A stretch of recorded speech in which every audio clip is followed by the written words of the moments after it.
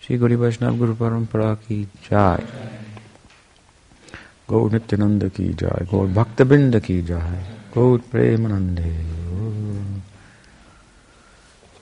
So, good evening, everyone. Gathered on the auspicious occasion of the appearance of Bhaktivinoda, which coincides with the appearance of Jiva Goswami and Vaman Avatar. We heard from Maharaj this morning something about all of these wonderful persons and gods. And so tonight I'm going to speak a little bit further, but not at any length, and I'm going to read a couple of things uncharacteristic of me, but hope they will be inspiring to you as they are to me. Bhaktivinoda Thakura appeared in the world in 1838. Hope to live long enough to celebrate his 200th appearance anniversary. And so, seems a long time. It would be 200 years. Seems like yesterday that Bhaktivinoda was here and I wasn't here, but he seems so close. Of course, he didn't leave the world until 1914, so he stayed amongst us for 75 years and made a major contribution to the Gaudiya Vaishnava community and the religious, theological world of spiritual interest as well. His name at birth was Kedarnath, which is a curious name. It's a name for Lord Shiva. As my initiated name, Tripurari, is also a name for Shiva.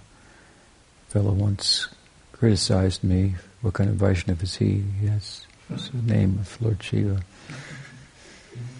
Of course, it is stated in Srimad Bhagavatam, the 12th canto, Vaishnavanam Vitashambhu, that Shiva is the best Vaishnava. That's kind of a exaggeration and a ploy to bring in the Shaivites.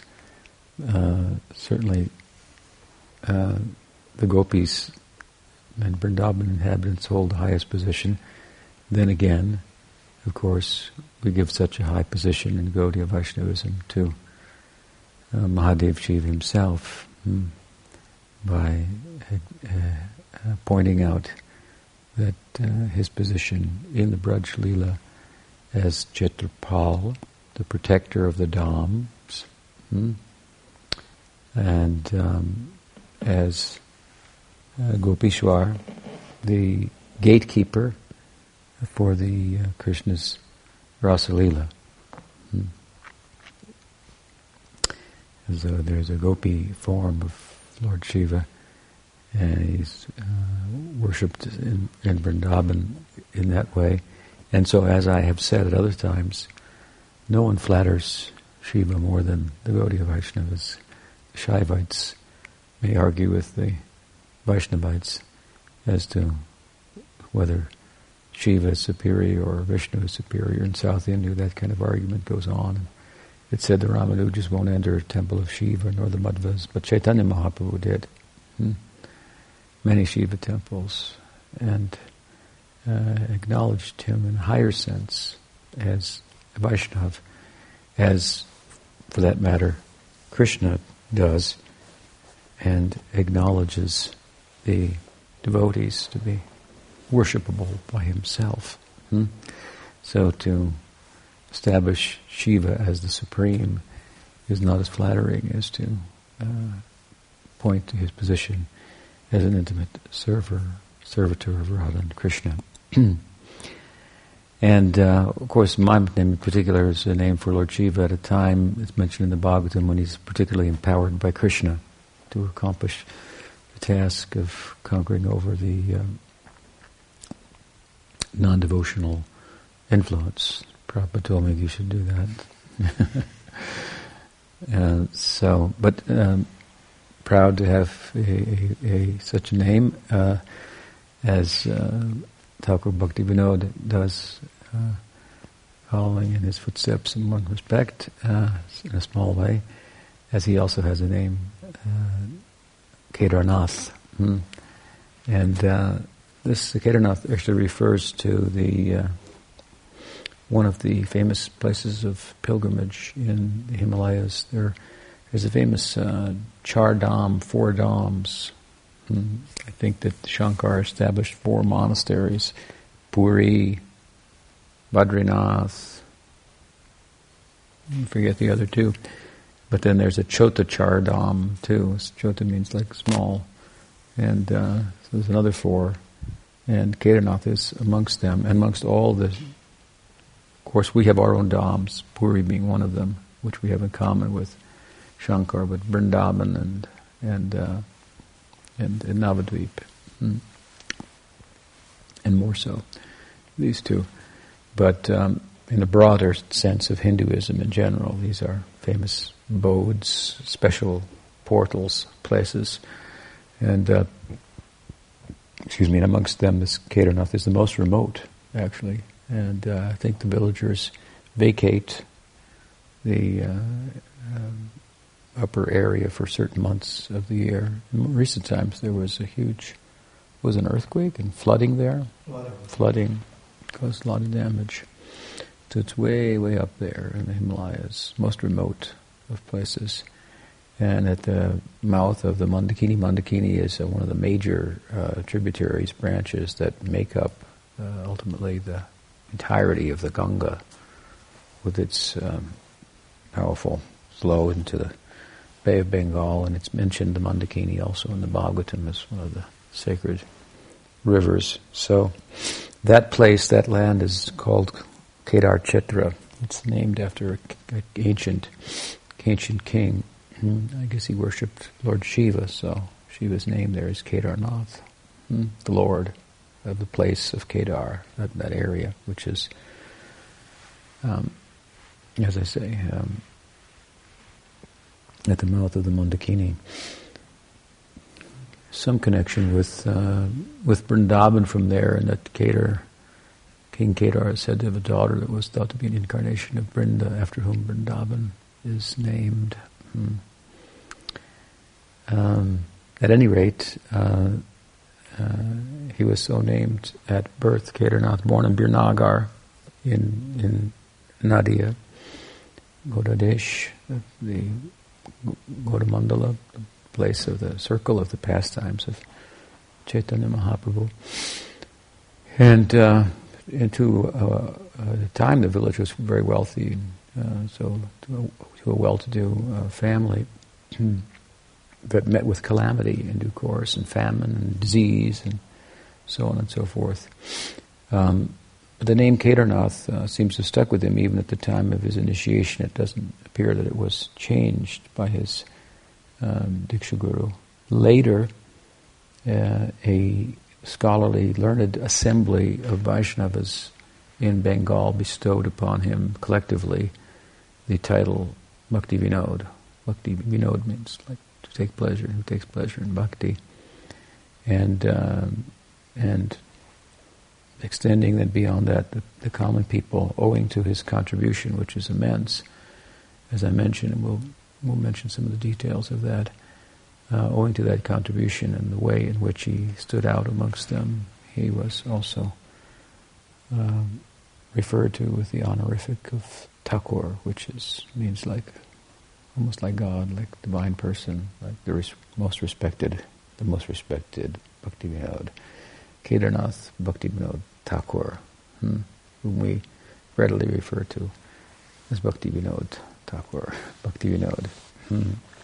It's a beautiful title, and it's significant that a number of Vaishnava scholars, some committee, gave him the title and honored his work, his literary work, a good part of which was written before he was ever initiated. I've said before, and it's worth repeating, that I described Bhaktivinoda Thakura as the first Western convert. He was educated by the English school and became familiar with Western thought, and he developed some less than desirable Western habits, as he describes himself. He wrote a famous letter, Svalikita Jivana, it's like a letter about my life, to one of his sons, Lalit Prasad, one of the brothers of Bhaktivinoda Saraswati Thakura. Very candid letter telling about his life up to the point where Lalit Prasad went to college, and he said the rest, well, you'll be around for that.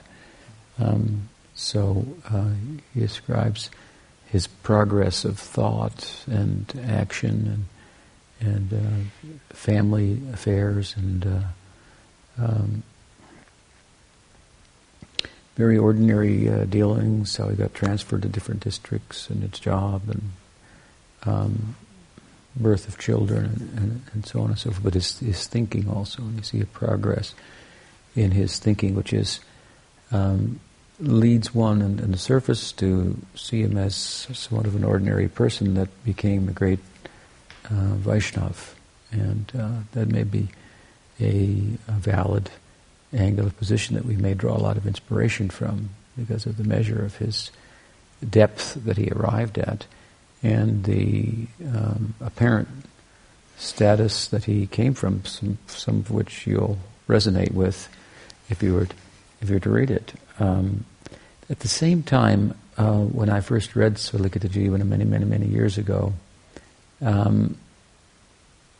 I had a different impression, which is more the impression of the great Bhaktisiddhanta Saraswati Thakur, who is his son, and I think without question the heir to his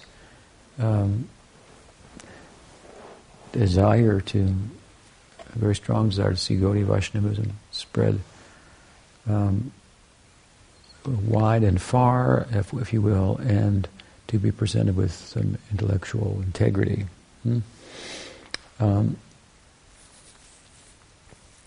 But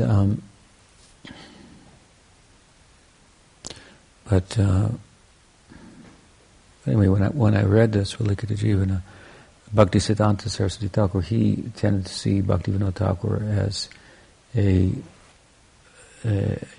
great and even liberated person descending amongst us and so forth. The biography, if you will, it's a letter, but it's biographical notes and so forth by his own hand, might lead one to think otherwise. But again, my reading of it was had a different, a certain impression. The impression was that he kind of like went through these different types of thinking, almost to non-theistic Mayavad, to like a progression leading to Vaishnavism that he went through very kind of rapidly and as if to be in a position to talk about them and move on, but that his position was always something greater than that. That there was a lesson in it. But it may be taken in different ways, at any rate. Some like to see him as a Nityasiddha, Bhaktisiddhanta Saraswati Thakur. Some will see him as a Sadhamasiddha, and some people criticize him. And there was some recent criticism circulating on the internet that somebody brought to my attention in an email and said what to say about this, and it was rather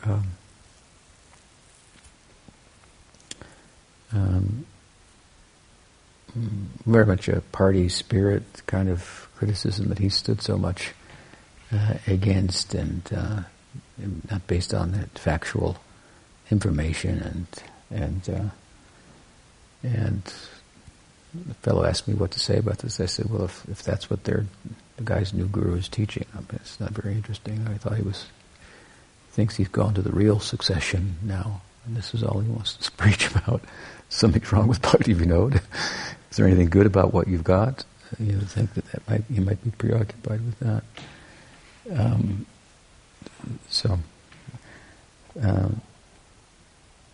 Not everybody has eyes to see.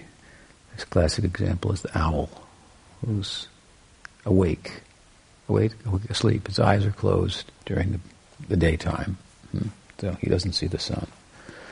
So you can't wake a sleeping man. A man who's pretending to sleep. So, at any rate, his work and character contribution speaks for itself. Very extraordinary, and a lot of it, as I say, was done. The Vaishnavism, the conversion he had. He was in the midst of a very upwardly mobile group of, to use the term today, of progressives in a Hindu educated and pious society who were dealing with currents of thought from the West that previous thinkers didn't have contact with, didn't have to deal with. So they had to look, that group, at the thoughts that they had been brought up with in their culture, religious, spiritual heritage and so forth, in light of Western thought, and a lot of that Western thought being that Christianity is the true religion, and then there were other scientific findings and so forth. This is in the 19th century. So he was in the midst of all of that, and therefore, as I say, his familiarity with Western thought. I found, actually, I was looking at the Srila Bhaktivinoda just before I came here, which I have a copy of, and I hadn't remembered this, but I've said before that he wrote to Emerson, Ralph Waldo Emerson, one of the first American transcendentalists, as he's called, and Emerson actually wrote back. Bhaktivinoda Thakura has cited Emerson's letter. It was quite short because Bhaktivinoda had sent him a copy, apparently, of Krishna Samhita in Bengali. And Emerson wrote back and said, all I can say is thank you very much, but I don't speak the language, so I can only thank you for the gift and your intentions and so forth.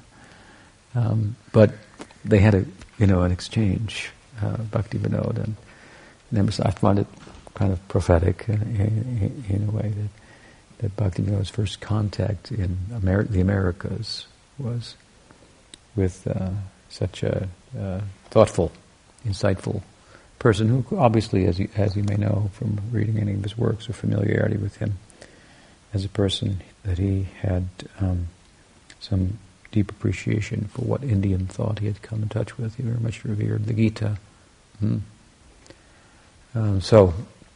Anyway, Bhaktivinoda was, as you know, was in the midst of all of this, and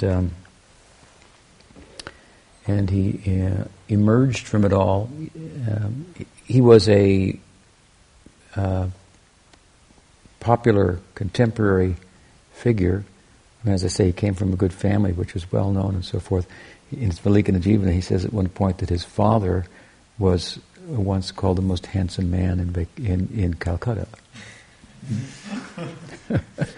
So some fame from, and his mother was very intelligent and austere, religious, and well known also, and so himself, and he was popular, and his visitation to different religious groups who were in this kind of rethinking of Hinduism in light of modern thought.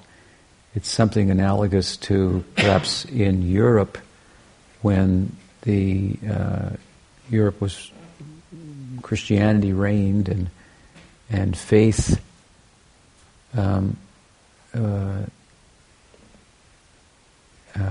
had not been, I want to say, very much had not found the necessity to be harmonized with thoughts, with empirical evidence that seemed to needed to be weighed in on and so forth. Some writings of Aristotle were found, the story goes, that had not previously surfaced, that caused the Christians to think, and also theology was really, Western theology was kind of born out of that. And so this is a similar kind of thing. It should be noted here, I suppose, as an aside, that empiricism is a very, very limited, for the empirical way of knowing, is a good way of knowing certain things, but it's not a way of knowing many things. Many things we know that can't be supported by empirical evidence. We know by reasoning and by experience. We know, and as much as we conduct ourselves accordingly. I've often said we cannot empirically prove that the subjective experience that I exist is, well, empirically supported. But so we don't stop from thinking and acting, conducting ourselves as if we do. So still, certain empirical evidence does demonstrate certain things about the world, and so some Western findings and thought and so forth, and coming in touch with that for the first time, with a certain outlook based on faith in Scripture and certain particular understanding of Scripture and its implications. This was going on in Calcutta, which was kind of the seat, I guess, of the British Empire in India. And so there were many groups rethinking, and Bhaktivinoda Thakur was known by the groups, and each was, you get the impression they were thinking, he will probably join us, and if he does, we'll have a real good man in our group here. And it was to the surprise of many that he became a Chaitanya Vaishnava, which speaks about the unfortunate condition of the Gaudiya Vaishnava tradition at the time, in terms of it being misrepresented by various groups, and thus its essence and dignity obscured. It is said that if a Gaudiya Vaishnava came, it was traditional that beggars would come, sadhus would come door to door and beg, and if the lady of the house asked the servant who was at the door, said, "Oh, it's a goat," she says, "Oh, give him some food, send him away." They didn't think they had anything to learn from such people. It was thought if your caste was in question, you became a Gaudiya, and then you thought you had gone beyond caste, and so forth. And so, Varnashram being morally right, and Victorian England having its particular moral sensibilities, that in meeting head on with the Parakiya and misrepresentation of that in Gaudiya Vaishnavism, you can imagine that didn't go over so well. And so Bhaktivinoda Thakur even writes that he grew up with a prejudice against the Bhagavatam. I want to read something about that as we conclude. But he came in touch with Chaitanya Charitamrita and the Chaitanya Bhagavat, and then he says that he developed a great affinity for Chaitanya Mahaprabhu. He read the Chaitanya Charitamrita once, and he wanted to be a follower of Chaitanya Mahaprabhu, but he couldn't quite understand how Chaitanya Mahaprabhu could be a follower of Krishna, who was immoral. He had to read it a second time to really understand it, he said, and understand Chaitanya Mahaprabhu's perspective on Krishna, and he understand Chaitanya Mahaprabhu is Krishna, he is Bhagwan, and the extension of the Leela and so forth. And so this just exploded in his mind and heart, and he came out as a Gaudiya Vaishnava. And everybody, what? He's joined those people? They're not even in the think tank here. We don't even think about them. They have no currency, even in our own society, what to speak of them having currency in relation to the modern world, and so forth. And so he had his work to do at the same time to pursue his faith in such a way that others would appreciate its significance. And so he began to write, and many of his books, as I say, many early books and important books were written before he was even initiated. So that's a pretty good accomplishment for a new bhakta, so to speak. And of course, eventually he was initiated, and he said at that time all of my bad habits from my previous life disappeared, and so he followed very strictly the Vaishnava vows and so forth, and of course he was a family man. He fathered, I think, a dozen children.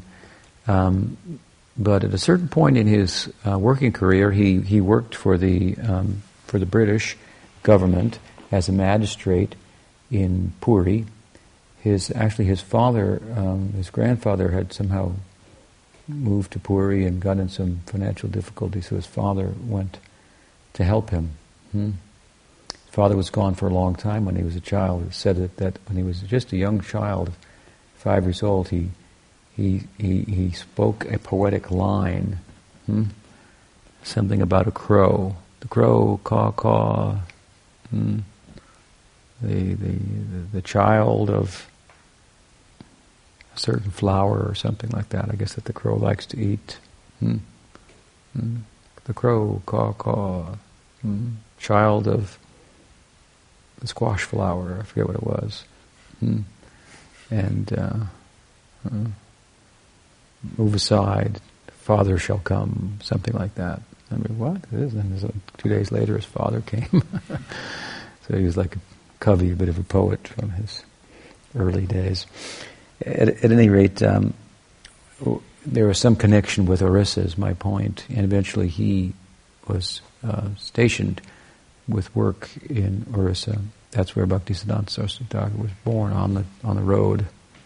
It's like one main road, which is the Jagannath road, where Jagannath goes on his Rath Yatra from the Puri temple to the Sundarachal, which Gundicha, which represents Vrindavan. So Bhaktisiddhanta born on that road. And just at the time, just after the Rath Yatra also. It said that the cart of the Rath Yatra stopped, as it would at different times, for no reason. During Chaitanya Mahaprabhu's time, the cart stopped, and no one could get it to move. They put elephants behind it to push it, to try to move the Jagannath cart. It would not move. Because the Chaitanya Mahaprabhu had gone behind it to dance and chant, and only when he came out in front and moved forward, then the cart would move. The implication of which, of course, is that Jagannath is Krishna. His eyes are big, without blinking, and he's in ecstasy. His body transforms, and he's there on the altar. He's Krishna in Dwarka, looking for Radha in Vrindavan. And there it's happening. Chaitanya Mahaprabhu is manifesting as Radha and chanting and dancing. And as Krishna says through the pen of Krishnadas Kaviraj, that Radharani's dancing.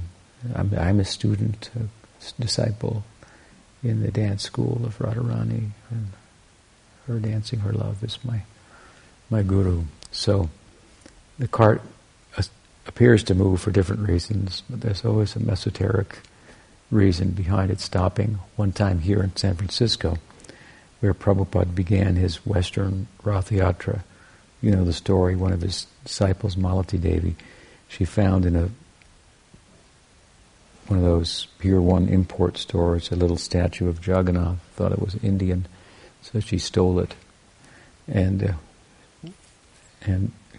they were poor, she was a hippie, and brought it to Prabhupada, and Prabhupada said, "Oh, where'd you get that?" And he said, "Were there any two others?" She said, "There were 2 other little ones." He gave her some money, "Go and get those." And then from these little tiny Jagannaths, he asked one of his disciples to carve large ones. So large Jagannath deities were carved, and Prabhupada began his Rath Yatra on the back of a truck, the pickup truck. Eventually it developed further, and 1 year later on, I think maybe in 1975, at that Rath Yatra, Prabhupada would come every year for that Rath Yatra. I remember being there in early years as well, but in 1975, the Rath Yatra was proceeding along through Golden Gate Park, many, many thousands of people there, and the whole parade stopped. And Prabhupada used to ride on Subhadra's cart, which is the middle cart. There's Balaram is in the front. Well, traditionally in ISKCON Rath Yatra, Jagannath is in front, and then Subhadra and then Balaram. So anyway, the whole thing stopped, and Prabhupada was riding in the middle on Subhadra's cart. And Prabhupada got off the cart, came down, chanting is going on, he walked off into the woods and passed urine in Golden Gate Park, and walked back on. And afterwards, one of my godbrothers said, that was the best part of the Rath Yatra. He said, here's Jagannath, it means the Lord of the universe. On the one side, this is a, Aishvarya perspective, his name. And then the Leela of the Rath Yatra is so internal and so madhurya. It's Krishna pursuing the love of the gopis. The ropes that pull are thought to be like the heartstrings of the gopis pulling him back to Vrindavan. And so in the midst of this, Jagannath stopped the whole thing so that his devotee could answer the call of nature. And so, what was the position of Prabhupada, how Jagannath was so pleased with him. So, so is something esoteric there with the movement of Jagannath's cart is the point. It stopped in Puri at the house of Bhaktivinoda and wouldn't move, and somehow the garland of Jagannath was taken and given to the son of Bhaktivinoda, who was born with his umbilical cord wrapped around his neck like this, like we wear the Brahman thread. So, some foretelling that the boy, son of Bhaktivinoda, had a very auspicious spiritual future. So at any rate, he had some connection with Puri, and he became established there, as I say, as a magistrate. There's the famous story of how he took the impostor Vishnu to court and tried him. And it comes to my mind because the criticism that I mentioned that I received and asked if I could respond to it, I just responded to the devotee that sent it, saying a few words, which is foolish, but one of the criticisms there was that Bhaktivinoda Thakura had arrested this fellow Bibhishan. Bibhishan? I think his name. No. What?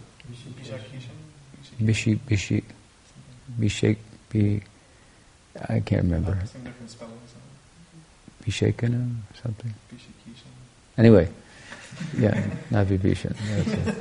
And so he was arrested and tried, and the fellow was making the point that he himself had made a commitment to drive the British single-handedly out of India, and that the British committed many atrocities in India, and that Bhaktivinoda Thakura worked for the British government, arrested him, and put him in jail for political conspiracy, and therefore he convicted an innocent man whose only intention was to establish Vishnu, Hindu Dharma, and drive out the demonic British.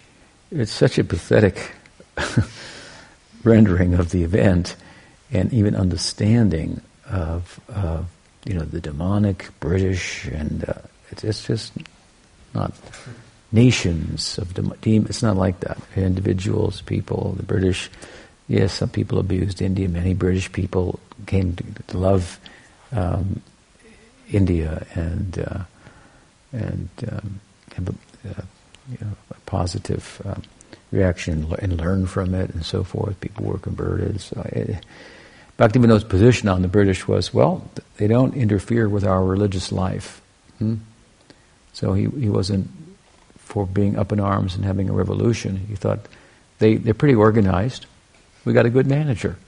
And they don't interfere with our religious life, so we can perform our religious life under good management. We're protected from these warring tribes that at previous times have come in and would, like the Muslims, and try to change our religion and desecrate our deities and so forth. I mean, they had their reporting on it and so forth, their academic,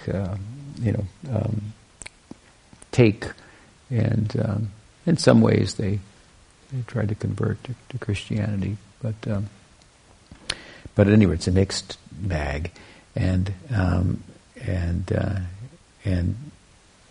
it's a fellow in the email said anyway, he was arrested not for having sex with other people's wives, but for being a political conspirator.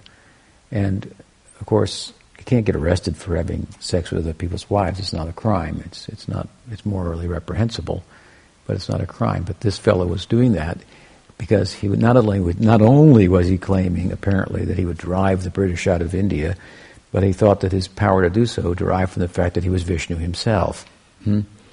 And because he was Vishnu himself, he demanded also that the local village men send their wives to him, so that he could have the Parakiya relationship with him that Krishna does. And so Bhaktivinoda, for good reason, took exception to this. He couldn't. There wasn't a law against that, I guess, in the British books. So he couldn't convict him for that, but he convicted him for what he could and exposed him at the same time to the religious public for what he was, an impostor. He had some mystic power, so people were afraid of him. But Bhaktivinoda was not afraid based on his Vaishnava conviction. And so they went to arrest him, and he brought some people with him. He was the magistrate, so he brought some constables with him. And at a certain point, it said this Vibhishan, with yoga power, he threw fire down in front of them. And the constables were shivering, and Bhaktivinoda pushed forward anyway, and they arrested him, and they took him to court. And the trial lasted for a week, and one by one, Bhaktivinoda's family members came down with fever, high fever. And by the end of the trial, Bhaktivinoda came down with a fever, and everybody was telling him, he's God, you can't do this, Bhaktivinoda. But he had the Vaishnava understanding, and he knew, this guy's not God. He's some kind of a tantric, some what appears to be mystic power, but give it time, and there can be an explanation to it. How, if science would expand to acknowledge subtle matter, which is probably inevitable as much as it derides the idea of parapsychology at the present. There's a good book I read recently called, I can't remember the title now, something like Irreducible Mind, I think it's called, Irreducible Mind. Very good book. They have a nice section on various paranormal things that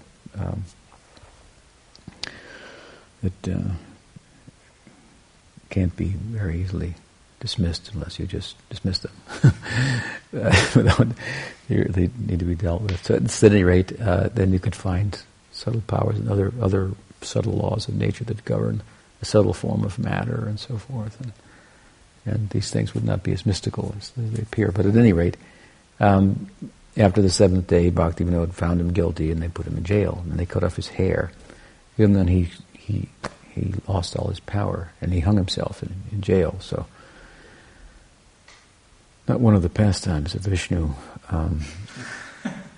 So, he was exposed, but Bhaktivinoda, yes, he convicted him for being a political conspirator, but his drive to do so was the man's religious, that he was a religious, spiritual impostor and deceiving people and immoral, being engaged in immoral acts in the name of Krishna, Vishnu, who's the God, the deity of Bhaktivinoda Thakura. So it's a long and interesting story, and there's much more to it than that foolish person realized. At any rate, he had an important position there in the government, and he used his position as much as he could for the service of Vaishnavas. He at one point enacted some legislature, I believe, or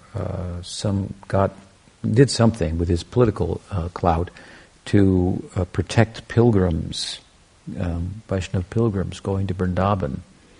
Vrindavan was like Mayapur, very remote in those days, and so to go there, for example, from Delhi, or someone would go from afar, even much further than Delhi, in their whole life save up to make the pilgrimage to Vrindavan, and then they would go and they would be bearing something to give to the deity or whatnot, and some savings, and dacoits, thieves, and so forth would harass, rob, and so forth the pilgrims. So he arranged some protection for the pilgrims to Vrindavan. So he was using his political position in ways to serve the Vaishnavas as much as possible, and also demonstrating that a Vaishnava can be a active member of the society. It's a little harder, perhaps, in our society. When I hear of Bhaktivinoda Thakura and his times and how he and what it was like, I find myself longing for that kind of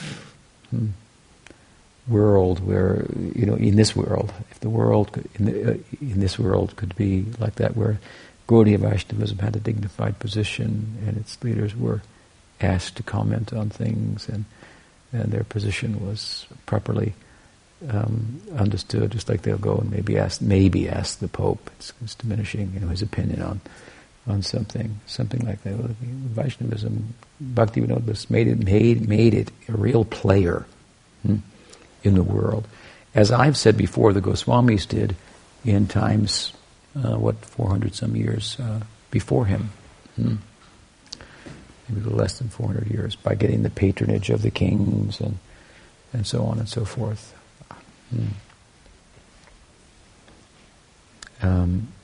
And not even Hindu kings only, but Muslim leaders as well. Who was that famous Muslim leader? I forget his name. Anyway, so but Rupa Goswami's architectural design of the Radha Govinda temple is a blend of Hindu and Mughal architecture. It's a way, the temple is a way of saying, let's work together here, we have things in common, and they have this harmonizing capacity of a real spiritual person. So, at any rate, they were in the mix of the world and in the thought world, and so Bhaktivinoda Thakura kind of resurrected Gaudiya Vaishnavism in his time to have such a position of dignity as well. It's an enormous task, given, as I say, as I did earlier, his own understanding of Gaudiya Vaishnavism and how he transformed, and that was the state of affairs, and he changed it to a large extent by his person, his personal character, and by his writing.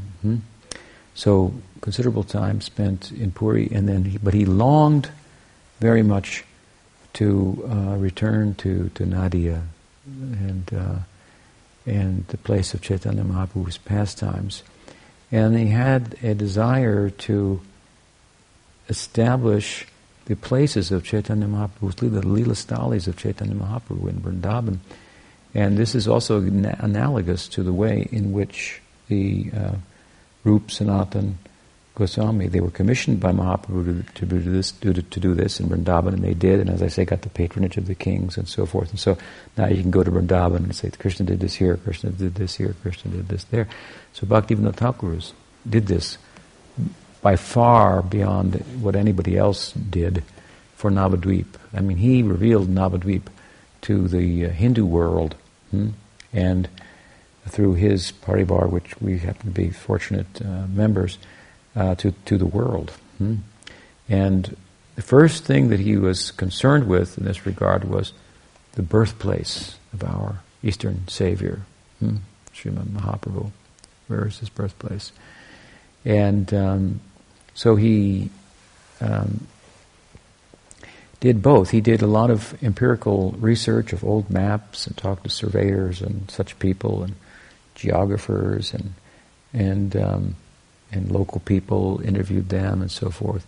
And then on top of that, he had this vision, and I want to read to you his vision, as he himself relates it in Svalikita Jivana, which he then followed with further empirical research and corroboration of local people, and it caused him to come to the conclusion that the present birthplace Yogapith in Mayapur, where the Adbhuta Mandir has been established, which he predicted. Adbhuta means wonderful, or where a wonderful a temple will be established.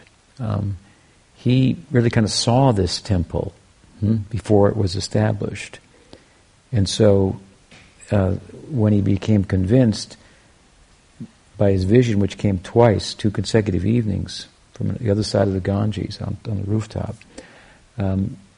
when that was corroborated as well by empirical evidence to his satisfaction, then he was extremely committed to seeing his vision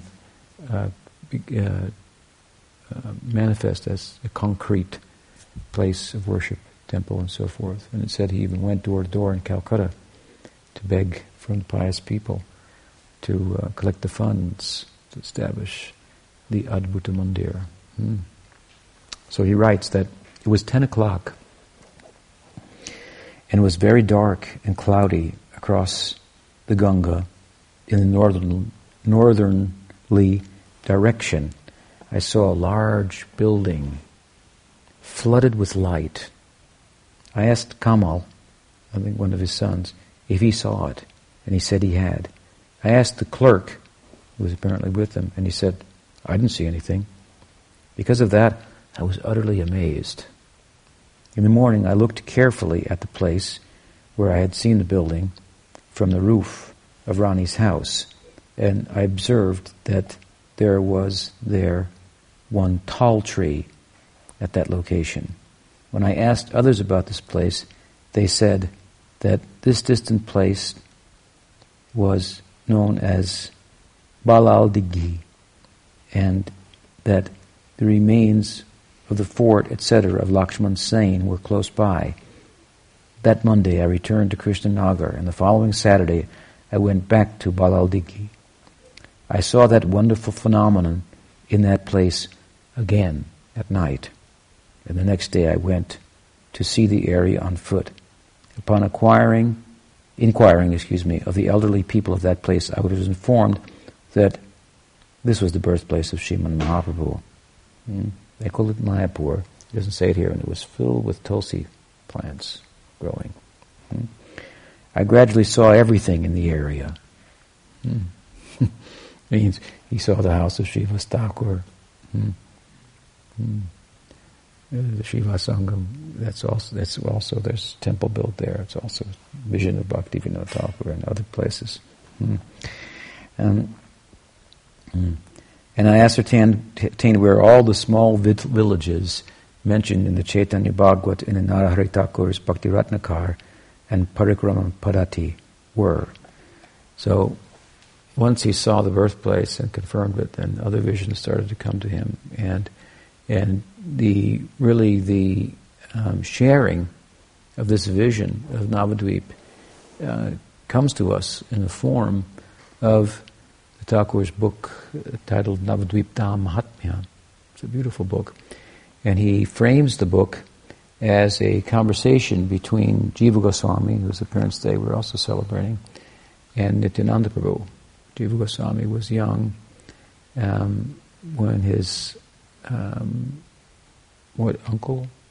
uncles and father, right, Ballava, left home, Rup Sanatan Ballava, and he left home at a young age. Said he came before his mother, dressed in saffron one day, and she said, "Oh, very cute. If you want to dress like that, then you have to shave your head."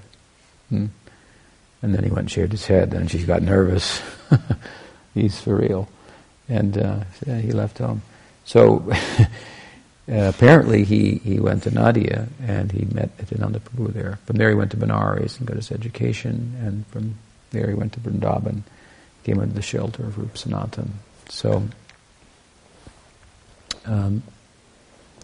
Bhaktivinoda Thakur, the framework, if you will, the framing of the narrative of Navadvip Dham, it's a Mahatma means the glorification of Navadvip Dham. Is this conversation between Jiva Goswami and Nityananda Prabhu, and Nityananda Prabhu is taking him to the different places and telling him what happened and so forth.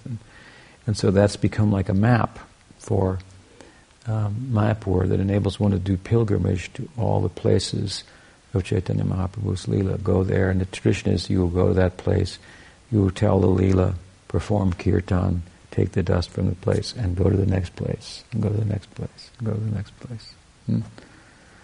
Extended idea of that was Bhaktivedanta Saraswati Thakur's program, in which he sent his disciples to follow the course of Mahaprabhu's travels in Chaitanya Charita in South India that are recorded in Chaitanya Charitamrita, and establish footprints, like a footprint of Chaitanya Mahaprabhu, be worshipped there and so forth. They went many, many places and did this. This is a very trans-rational activity.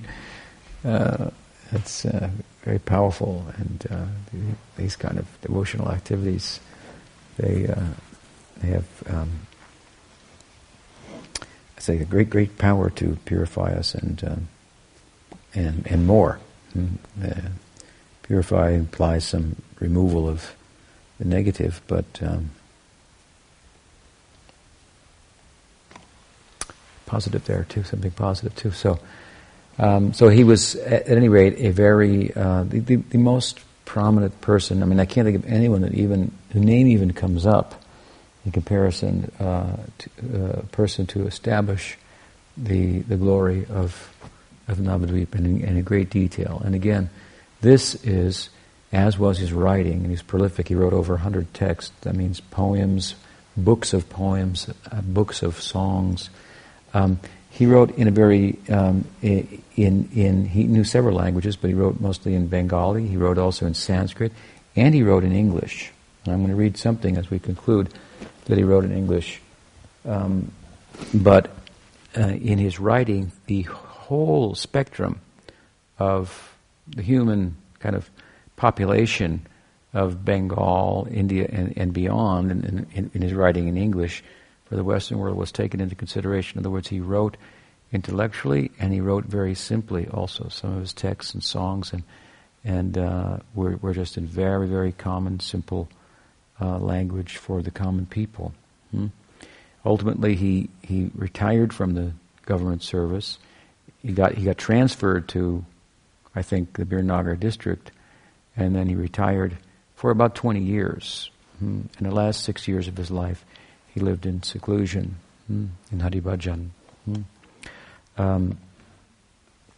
But of the many things that he has written, there's one thing that stands out to me and has had the greatest influence upon me of all of the things that Bhaktivinoda Thakura has written. And it's not a book, but it's a lecture that he delivered.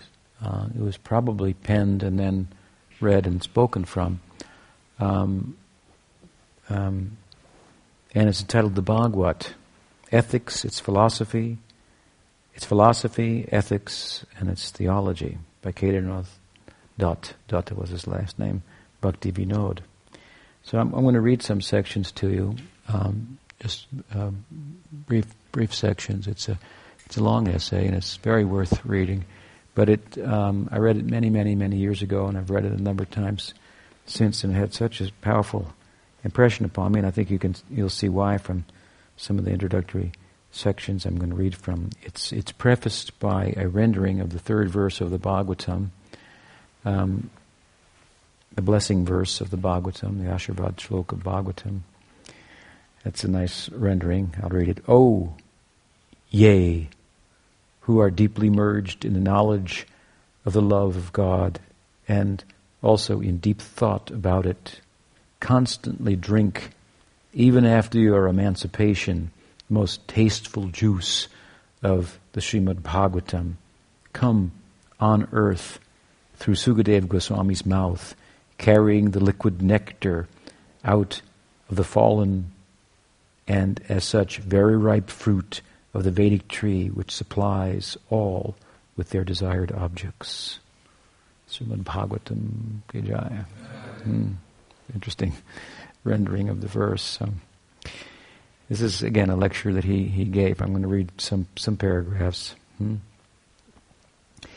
He says, as he begins here, we love to read a book which we never read before. Anybody read this before? Raise your hand. We love to read a book which we never read before. And this he delivered in English. We are anxious to gather whatever information is contained in it, and with such acquirement, our curiosity stops.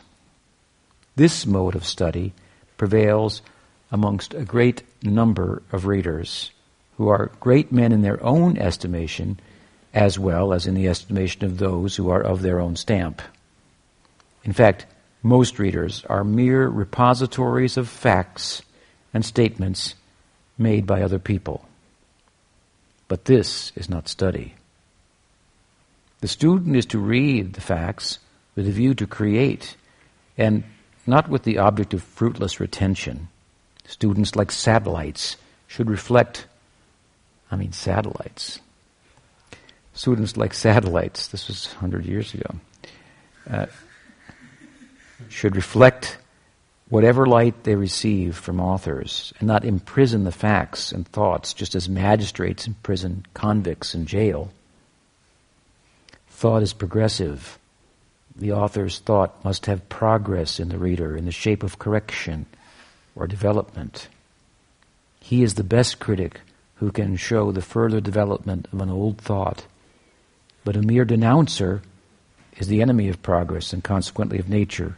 Begin anew, says the critic, because the old masonry does not answer at present.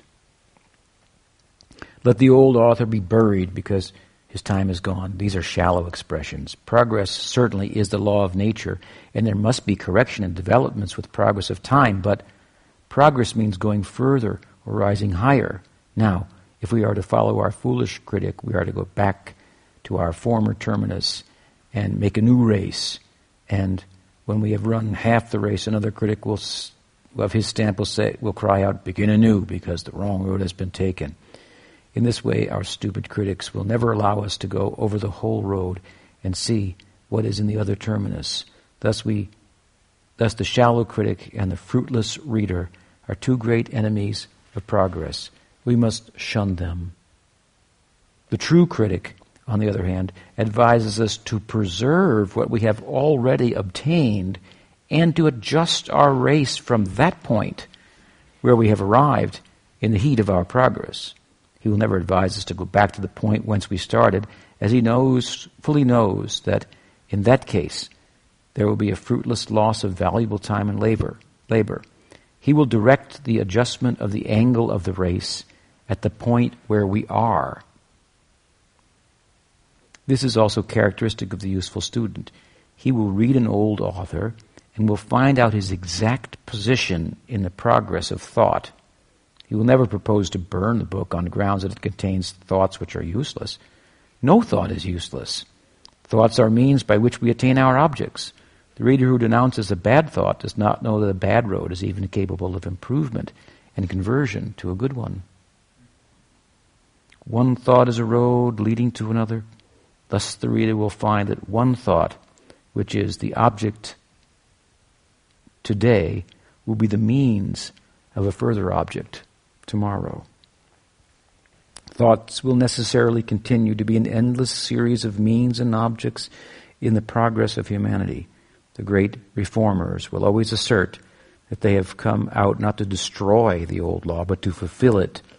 Valmiki, Vyas, Jesus, Muhammad, Confucius, Chaitanya Mahaprabhu assert the fact either expressly or by their conduct. The Bhagavad, like all religious works and philosophical performances and writings of great men, has suffered from an imprudent conduct of useless readers and stupid critics. The former have done much injury to the work, that they have surpassed the latter in evil consequence. Men of brilliant thought have passed by the work in quest of truth and philosophy, but the prejudice which they imbibed from its useless readers and their conduct prevented them from making a candid investigation. The Bhagavad has suffered from shallow critics, both Indian and outlandish. That book has been accursed and denounced by a great number of young countrymen who have scarcely read its contents and pondered over the philosophy on which it was founded. It is owing mostly to their imbibing an unfounded prejudice against it when they were in school. The Bhagavad, as a matter of course, has been held in derision by those teachers who are generally of an inferior mind and intellect. This prejudice is not easily shaken when the student grows up unless he candidly studies the book and ruminates on the doctrines of Vaishnavism. We are ourselves witness of the fact. When we were in college, reading the philosophical works of the West and exchanging thoughts with the thinkers of the day, we had a real hatred towards the Bhagavad. That great work looked like a repository of wicked and stupid ideas scarcely adapted to the 19th century, and we hated to hear any arguments in its favor. With us then, a volume of Channing, Parker, Emerson or Newman had more weight than the whole of the Vaishnava works. Greedily we pored over the various commentations of the Holy Bible and the labors of the Tattvabodhinishabha, containing extracts from the Upanishads and the Vedanta, but no works of the Vaishnavas had any favor with us. But when we advanced in age and our religious sentiment received development, we turned out in a manner Unitarian in our belief and prayed as Jesus prayed in the garden. Accidentally we fell in with a work about the great Chaitanya, and on reading it with some attention in order to settle the historical position of the mighty genius of Nadia, we had the opportunity of gathering his explanations of the Bhagavad, given to the wrangling Vedantists of the Benares school. It's a Leela in the Chaitanya Charitamrita, where Mahaprabhu converts Prakasananda. The accidental study created in us a love for all works which we find about our Eastern Savior. We gathered with difficulties the famous manuscripts in Sanskrit written by the disciples of Chaitanya. The explanations that we got of the Bhagavad from these sources were of such a charming character that we procured a copy of the Bhagavatam complete and studied its texts. Difficult, of course, to those who are not trained up in philosophical thoughts, with the assistance of the famous commentaries of Sridhar Swami. From such a study it is that we have at least gathered the real doctrines of the Vaishnavas. Oh, what trouble to get rid of prejudices gathered in unripe years. So this is the testimony of Bhaktivinoda. In brief, the essay goes on quite long, and I skipped some parts to put these two pieces together. A little more. As far as we can understand, no enemy of Vaishnavism will find any beauty in. As far as we can understand, no enemy of Vaishnavism will find any beauty in the Bhagavatam. The true critic is a generous judge, void of prejudices and party spirit. One who is at heart the follower of Muhammad will certainly find the doctrines of the New Testament to be a forgery by a fallen angel. A Trinitarian Christian, on the other hand, will denounce the precepts of Muhammad as those of an ambitious reformer. The reason simply is that the critic should be of the same disposition of mind as the author, whose merit is required to judge. Thoughts have different ways. One who is trained up in the thoughts of the Unitarian school or the Vedanta of the Benares school will scarcely find piety in the Vaishnavas. An ignorant Vaishnava, on the other hand, whose business is to beg from door to door in the name of Nityananda, will find no piety in the Christians. This is because the Vaishnava does not think in the way in which the Christian thinks of his own religion.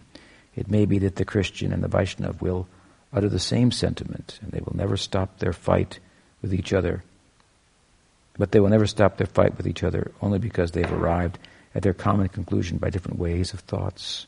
Thus it is that a great deal of ungenerousness enters into the arguments of the pious Christians when they pass their imperfect opinion on the religion of the Vaishnavas. And as he said, same is true for many Vaishnavas. We find ourselves at a time like this, in many respects, in the community of Vaishnavas, stupid critics and foolish, what do you call them? Foolish readers. So this is just some idea of the spirit of Bhaktivinoda, that out of which we all come, and Gaudiya Vaishnavism has been spread far and wide. It needs to be condensed or developed from seeds that have been planted and weeded and so forth, which is the kind of work Bhaktivinoda Thakura himself was doing. But as I say, this is a work of his that everyone should read, and it's available. It can be downloaded from the internet, and it's the book that lecture, the English writing of Bhaktivinoda has had such a great influence on me since my early mid-20s, when I first had the good fortune to read it. So this we conclude on the auspicious appearance of Thakur Bhaktivinoda. Shri Avirbhava Mahamotsava Thakur Bhaktivinoda ki. Any question? All right, we stop there. Sri Gaudiya Vaishnava Guru Parampara ki jai. Gaur Nityananda ki jai. Gaur Bhakta Vrinda ki jai. Gaur Premananda.